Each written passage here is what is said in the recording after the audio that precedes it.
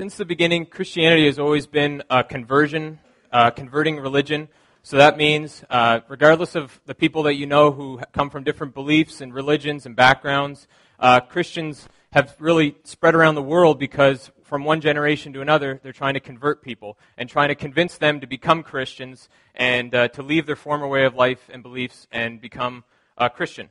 And so really, that's because at the core of the Bible is the gospel, which says that there's one God, and that God is holy, and that everybody in the world He's made, and they've sinned against Him in one way or the other, and that in the end, we'll go and die and be before Him, and He'll either send people to hell or to heaven.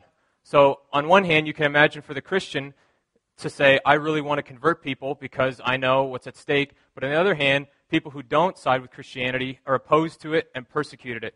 So which is where we pick up today's passage. And since you don't have to listen to my voice the whole time, Joanna's going to read it. My beautiful wife. We're reading from Acts chapter 9, verses 1 to 19. But Saul, still breathing threats and murder against the disciples of the Lord, went to the high priest and asked him for letters to the synagogues at Damascus, so that if he found any belonging to the way, men or women, he might bring them bound to Jerusalem. Now, as he went on his way, he approached Damascus, and suddenly a light from heaven flashed around him. And falling to the ground, he heard a voice saying to him, Saul, Saul, why are you persecuting me? And he said, Who are you, Lord? And he said, I am Jesus, whom you are persecuting. But rise and enter the city, and you will be told what you are to do. The men who were traveling with him stood speechless, hearing the voice but seeing no one. Saul rose from the ground, and although his eyes were opened, he saw nothing. So they led him by hand and brought him into Damascus. And for 3 days he was without sight, and neither ate nor drank. Now there was a disciple at Damascus named Ananias. The Lord said to him in a vision, Ananias, and he said, Here I am, Lord. And the Lord said to him, Rise and go to the street called Straight, and at the house of Judas look for a man of Tarsus named Saul. For behold, he is praying, and he has seen a vision of a man named Ananias come in and lay hands on him, so that he might regain his sight. But Ananias answered, Lord, I have heard from many about this man, how much evil he has done to your saints at Jerusalem. And here he has authority from the chief priest to bind all who call on your name. But the Lord said to him, Go, for he is a chosen instrument of mine, to carry my name before the Gentiles and kings and the children of Israel. For I will show him how much he must suffer for the sake of my name. So Ananias departed and entered the house, and laying his hands on him, he said, Brother Saul, the Lord Jesus, who appeared to you on the road by which you came, has sent me, so that you may regain your sight and be filled with the Holy Spirit. And immediately something like scales fell from his eyes, and he regained his sight. Then he rose and was baptized, and taking food, he was strengthened. Good job, babe. So today we're going to be looking at conversion. What is it? How do you get it? Why do you need it? And after you've got it, what do you do with it? So what is it? Conversion, you can explain it a couple different ways. The same way water can change into ice or steam, it's converted. A person can have a deep experience that changes them for the rest of their life. They become a different person. Really, at the core of their being, they're converted. So, how do you be converted? There are two things that need to happen. The first has to do with God, and the second has to do with an empty grave. So God is who He is, and He's not you.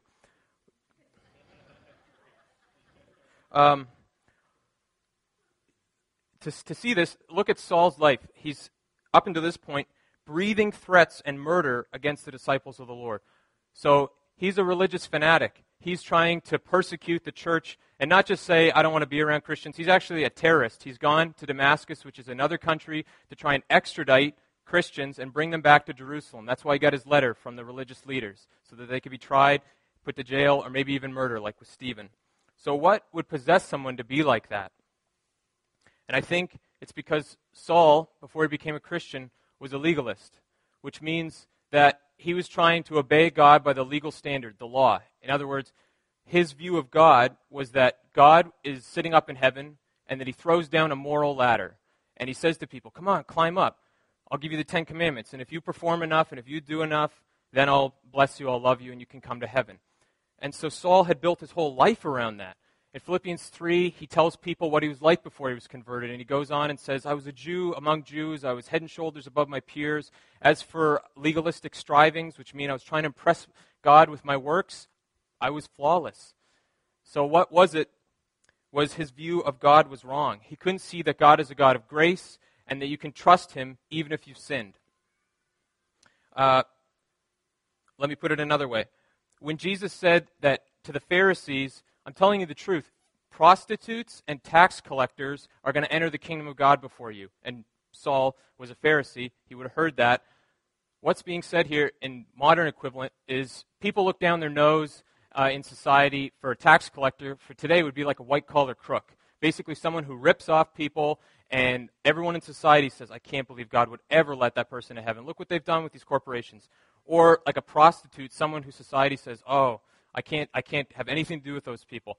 Maybe someone in society would look down on someone who doesn't work and uses social assistance, and they say, I'm a good person. I volunteer, I go to church, I read the Bible, I do all these things, and you're going to tell me that those people, because they became a Christian, are going to go into heaven before me? That's crazy. That's absolutely off Saul's grid because of his view of God. The other way people have a flawed view of God is the complete opposite extreme. So Lady Gaga right now has a song out. It's big. It's called Born This Way.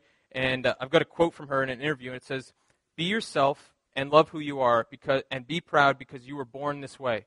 And in the song, she's basically trying to preach another sermon that says, anything you feel when it comes to sexuality is okay. God made you that way, and so go with it.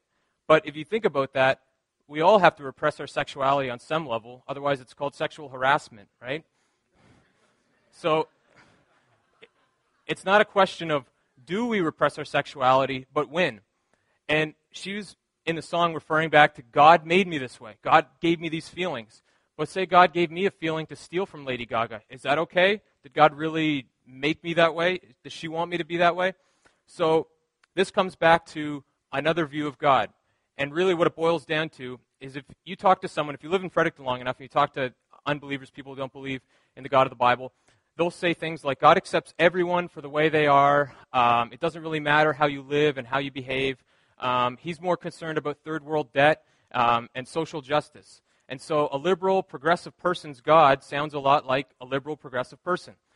But if you talk to the other people who are in Saul's boat, you talk to conservative, uptight, more closed-minded people, all of a sudden their God sounds like a closed-minded, conservative-type person.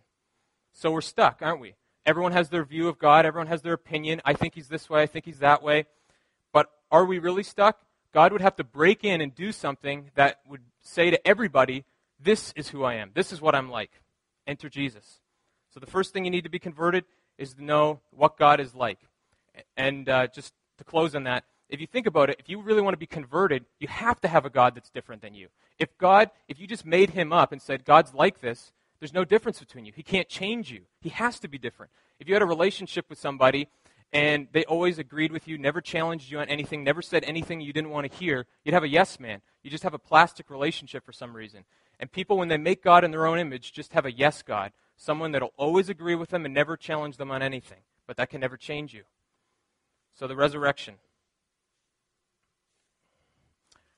This is the way we know that the Bible is true, that the God of the Bible is the God who really is there. Because it's not just a he said, she said opinion type thing. It's a historical fact. Jesus is alive. Jesus rose from the dead.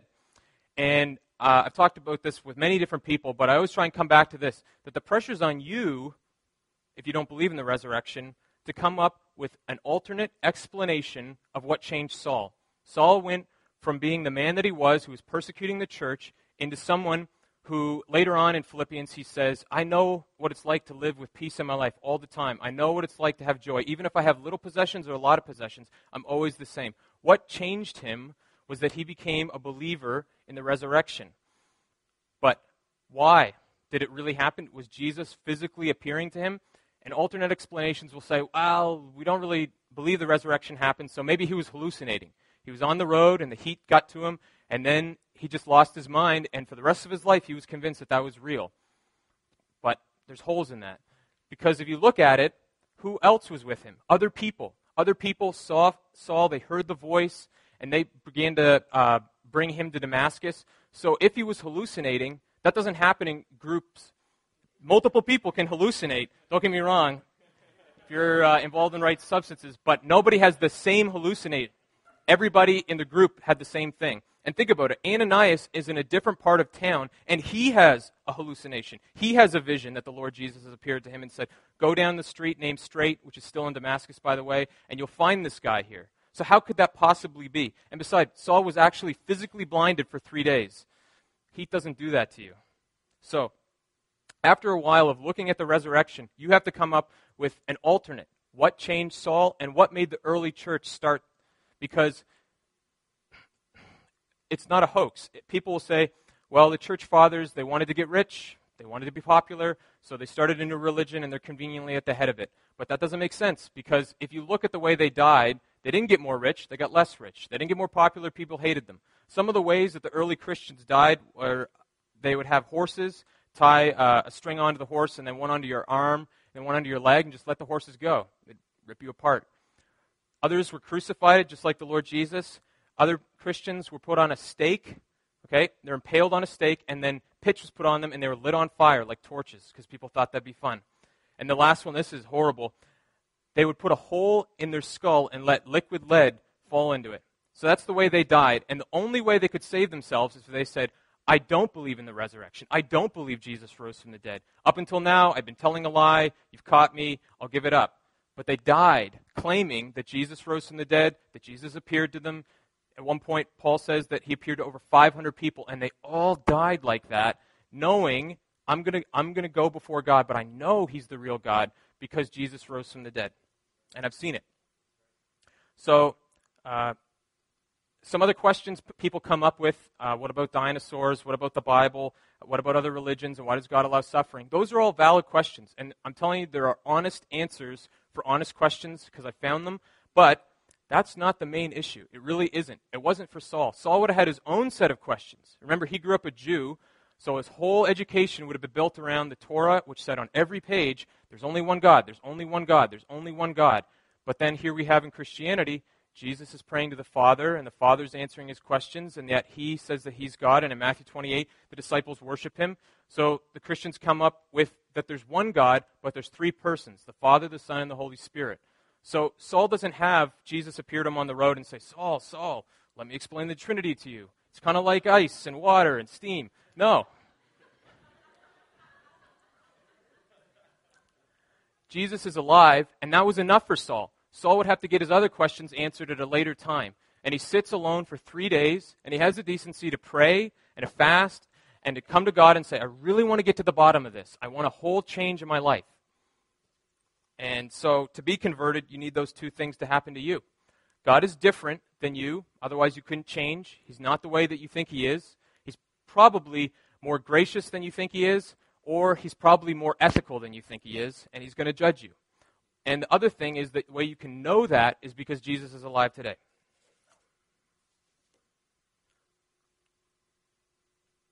This was supposed to come up earlier. Yeah. Okay. Now, why do you need to be converted? There's a great quote from Tim Keller, who's a man in New York, and he says, the gospel tells you that you are way worse than you think you are, and you're way more loved than you ever dared believe. Okay? You're way worse than you think you are, and simultaneously, you're way more loved by God than you ever dared imagine. Okay? This is the whole bombshell of the passage. When Jesus appears to Saul, he says, why are you persecuting the church? Why are you persecuting Christians? No. He says, why are you persecuting me? And Saul, I would think, when he says, who are you, Lord? It's not Lord Jesus. It's the Greek word just means sir, so he's paying respect. At this point, he doesn't know who it is. So I would think in his mind, he's kind of like, I wasn't planning on persecuting anyone so bright. Who are you? I mean, who are you? And Jesus says, when you were persecuting them, you were persecuting me. And this is the idea that's going to change the rest of Saul's life. That when someone becomes a Christian, They are one with Jesus. Jesus is here and the church is here, but in his eyes, we're one. So when we hurt, he hurts. When Saul persecuted the church, Jesus felt it. That's why he says, you're persecuting me. And the rest of his adult life, this idea is going to have a big shelf life for him. The rest of his letters, he's going to keep going back to this and saying, you're in Christ if you're a Christian. When Jesus described a Christian, he called them a disciple or a member of the kingdom of God. When Peter would do it in his letters, he called them a saint or the elect. And when John did it, he would call them a brother, and he would refer to the family of God. But when Paul described a Christian, he would always, the majority of the time, say, you're in Christ. So he comes up with these seemingly hard to understand statements until you get it. In Romans 6, he says, when Jesus died, you were in Christ, so you died. And when Jesus rose from the dead, you're in Christ and you rose from the dead. And he says in Ephesians 2, Christ is now, after he appeared to everyone, went to heaven and he's sitting on the throne. And so now you're seated in the heavenlies because you're one and you're in him. Okay? So I've got an analogy here. This is my old piece of note. And if I wanted to just discard it, throw it away, I could do that. But I have another piece of paper here too. And say I wanted to keep this one. Say this was precious to me. I loved it. Then what I could do is take out my wallet, put it in my wallet, and now wherever I go, the piece of paper will come with me. So if I go to the heavens, it will come with me. And if I die, it will die. When I raise from the dead, it will raise from the dead. That's what happened. If you're a Christian, or if you're going to become a Christian today, that's what happened. Why does this matter? Because God is noticing your life. God has spoken to you when it's quiet at night in front of the stars. God has shown himself in different ways. When you look at a hummingbird and it stops on a dime, you know God's real. Deep down inside, everybody knows he's alive, he's real. But the problem is, people don't want him. People don't seek him. People don't trust him. People don't obey him. They want to live their own life, and so they'll create a God in their own image to suit their sins so that they can live the way they want to live. That's what I was saying before.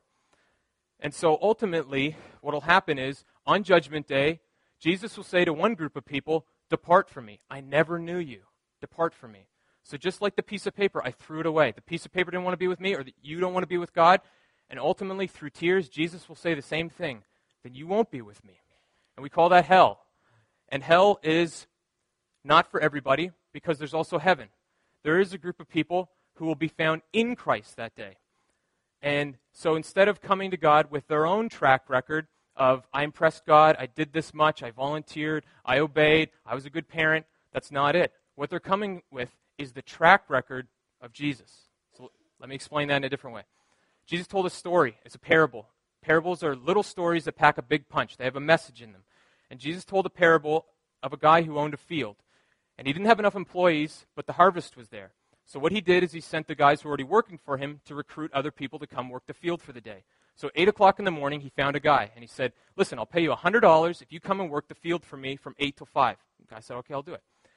10 o'clock rolls around. There's still not enough people to get this harvested. They want to get it done. So he goes and recruits another person at 10 o'clock and at 12 o'clock and at 2:30. Finally, at 4:30, there's still not enough people. So the owner of the field says, it's 4:30, we're going to close up in half an hour, but go find another one. And so he goes and does it.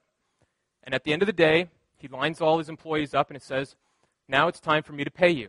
And what you're thinking in the parable, before Jesus pulls the twist, is, okay, a guy works from 8 till 5, that's 9 hours. He worked for $100. So the guy who worked from noon till 5, he's going to get paid about half of that. The guy who worked at 4:30 till 5, well, he's going to get like $5, like maybe a can of pop or something, right?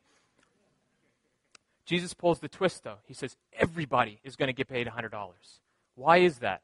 He's not talking about money and works and what you do. It's to drive home the point that if you're in Christ, how God looks at Jesus is the way he looks at you. You could be a Christian but your whole life, or you could become a Christian on your deathbed, or you could become a Christian today, and you've got the same paycheck coming to you. I'll put it one more way. Jesus came to earth and lived a perfect life, the life you didn't.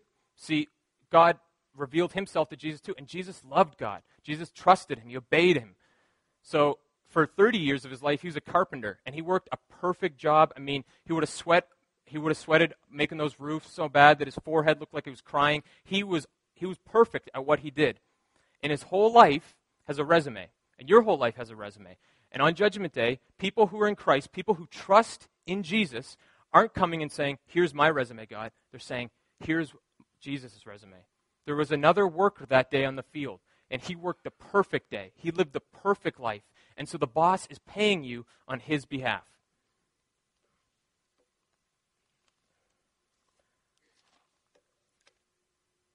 So, whatever happens to him, happens to us.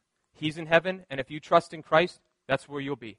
And whatever should have happened to us as Christians, we should have been separated from God. What is one of the last things Jesus says on earth before he dies? Lord, Lord, why have you forsaken me? Up until that point, Jesus had never called God once in the Bible Lord. What did he always call him? Father. He always had that union. He always had that relationship with him. But on the cross, all our hells are being compressed down on Jesus. He is taking that up, and there's a division. And he's saying, Lord, Lord, why have you forsaken me? He's distanced from God. That's what we deserve, but that's what he got. Now, a couple applications before I wrap it up. No one is too far gone. As Christians, we do think it's the most loving thing in the whole world to try and tell and convince other people to become Christians, right? And we pray for them. But sometimes we pray, and we don't see anything on the outside. And we think, God, are you answering my prayers? There's no moral cleanup. There's no interest at church. They don't want to read the Bible with me. What's going on? But if you look at Saul's life, up until that point, no Christian would have had any idea he was coming into the kingdom that day. On the external, there was nothing. He was going to come to Damascus to take them back to Jerusalem. He was going to persecute the church. But on the inside, there's something going on. God is working at his heart to the point where he does. He's being primed. He's being ready. So don't give up praying for people. So the dramaticness is kind of lost because we don't understand all the things that happened back in history and what it's like. But for today, this is the type of person who's like an abortion doctor, becoming a Christian, being converted, and then starting up orphanages in Africa. We're talking about like a complete change in life. And then, or a Muslim terrorist becoming part of the church and going to start another church in Halifax with us. We're talking about people who on the surface are hopeless. They're not hopeless. You don't know anyone who's hopeless. So keep praying and keep coming to God for those people and asking them for God to change their hearts so they'll be converted. The second thing is Saul says something interesting in one of his letters. He says, we're not saved by good works, but we are saved for good works. One of the reasons God saves us isn't just to have relationships, it's also that we have a mandate, we have a job to do. He has things for us to do. It's not the only reason, but it is part of it. And you look at that and you see this in this passage. Ananias, the guy who at first doesn't want to go to Saul because he knows who Saul is. I love Ananias, by the way, because he redeems his name. God redeems his name. In Acts 5, Ananias and Sapphira are the couple who sell their house for one amount of money and they lie to the church. And, at that point, no one's going to name their kid Ananias. But God redeems it, right? God doesn't redeem all the names. Judas still hasn't made a comeback yet, but we'll see. But why is Ananias sent?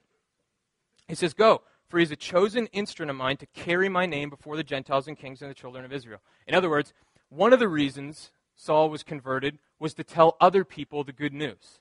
And as a Christian, we all have that responsibility and privilege to do that to other people. But I think there's two reasons why we usually don't.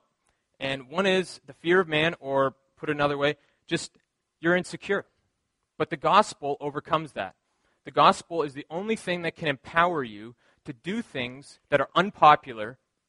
It can. So, for instance, say you're a woman and you struggle with your self-image, or say you're a man and you think, I'm not making enough money, and you see all these young guys my age who, they're at the red light, and then as soon as it turns green, they just slam on the gas because they want to look cool.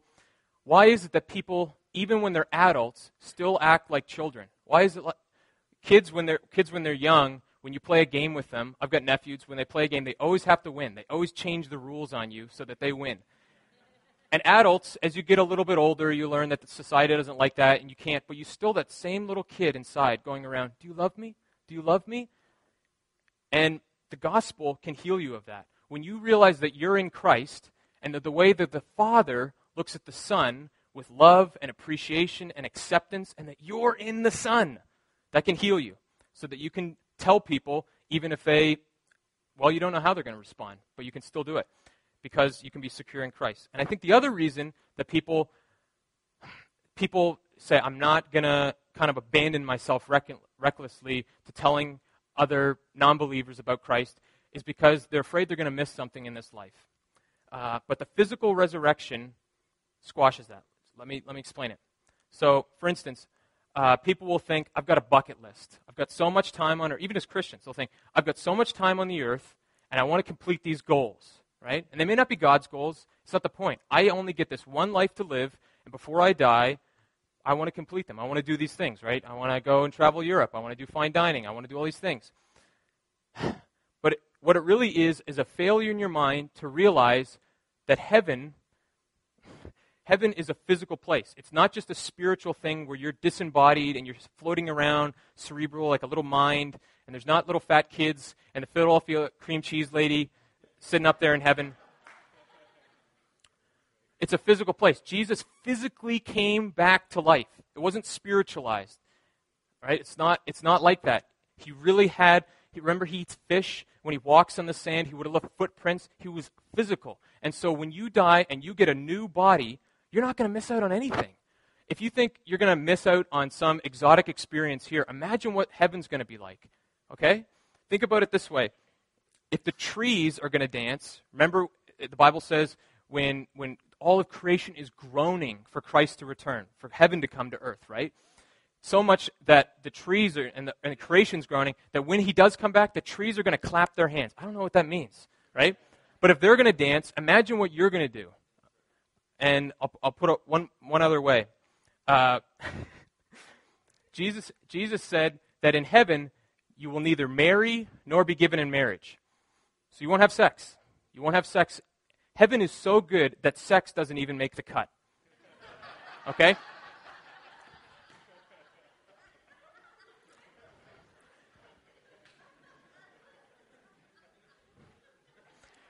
So the Bible says, no mind has ever thought in its wildest dreams what awaits those who love God. Those who love God and are called according to his purposes are going to go to heaven, and you can't, in your wildest imaginations, miss out. You can't miss out on anything here because God's going to pay you back 100 times. So you can recklessly give yourself to the call to convert other people, or try to. All right. That's it. So, here today, there are two types of people. Both of us are on a road, just like Saul was on a road to Damascus, but they're going in two completely different directions. If you're a believer here, then you're my brother and sister because you're in Christ and I'm in Christ. And I hope today encouraged you, and I hope that you understood that God loves you, and we heard it our whole life, but remember what Ananias does at the very end. He lays his hands he says, Brother Saul, I have come that you would regain your sight and that you be filled with the Holy Spirit. Being filled with the Holy Spirit, I'll put it one way, is an encounter with God. That's why we always say we're in his presence, we're experiencing God. So it takes things that you know in your head, and it brings them down to your heart. So you feel that. So I pray today that you would go out and get that you would say, I don't want to just know in my head that I'm in Christ, I want to feel it in my bones. And that will totally convert you, or more deeply convert you. And the second group is a group that's on a completely different path. And right now, if you died in your sins, you would go to hell. Because God is going to say, you didn't want me, I wanted you, I wanted a relationship with you, but you didn't want me. You didn't trust in my Son. So have it your way, and you will go, and the Bible describes it in many different ways, but one of them is outer darkness. And there is weeping, there's crying, and there's grinding of teeth. I've been a Christian for 6 years, and I've spent a considerable amount of that time trying to talk to non-believers about becoming a Christian. And I've gone over the resurrection, and I've helped people, and I've tried to go through different obstacles they have about Christianity. But at the end, I always go back to this. When the summer I became a Christian, I read all these books and I had to have my questions answered. And I was really good friends with a guy, and everything I learned, I explained to him. So when I learned about the resurrection, I taught him about the resurrection. When I learned about why we can believe the Bible is true and they haven't cooked the books and it's authoritative, I told him all those things. And at the end of the summer, I said, why won't you become a Christian? And he was honest with me. Most people just lie to me and say, Saul was hallucinating and they have some bogus answer. But at the deep heart, my friend, he told me, he said, I want to still have sex outside of marriage and smoke weed. What did he mean by that? He meant his heart.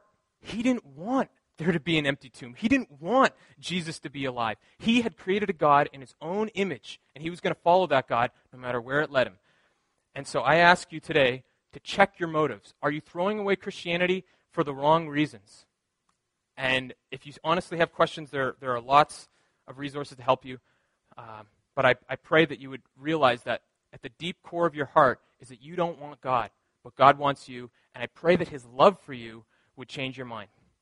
So, Father, I thank you for today. I thank you for the Bible and how we can trust it. I thank you that there is an empty tomb and that Jesus really did appear to Saul. We would not be here today if it wasn't for that man going and converting other people and the link being passed on to us, God. So I pray, as Christians, empower us, God, by your Spirit, to go and to tell the good news to all the world, God, to all this city.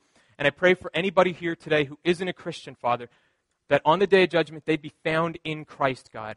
I pray that they would sign up, just like that man who came to work at 4:30, God. It wasn't that he worked only for half an hour. It was that there was another employee who worked his whole shift. And I pray that they'd be found in Christ, God, that they trust in you. I pray this in your good name, Jesus. Amen.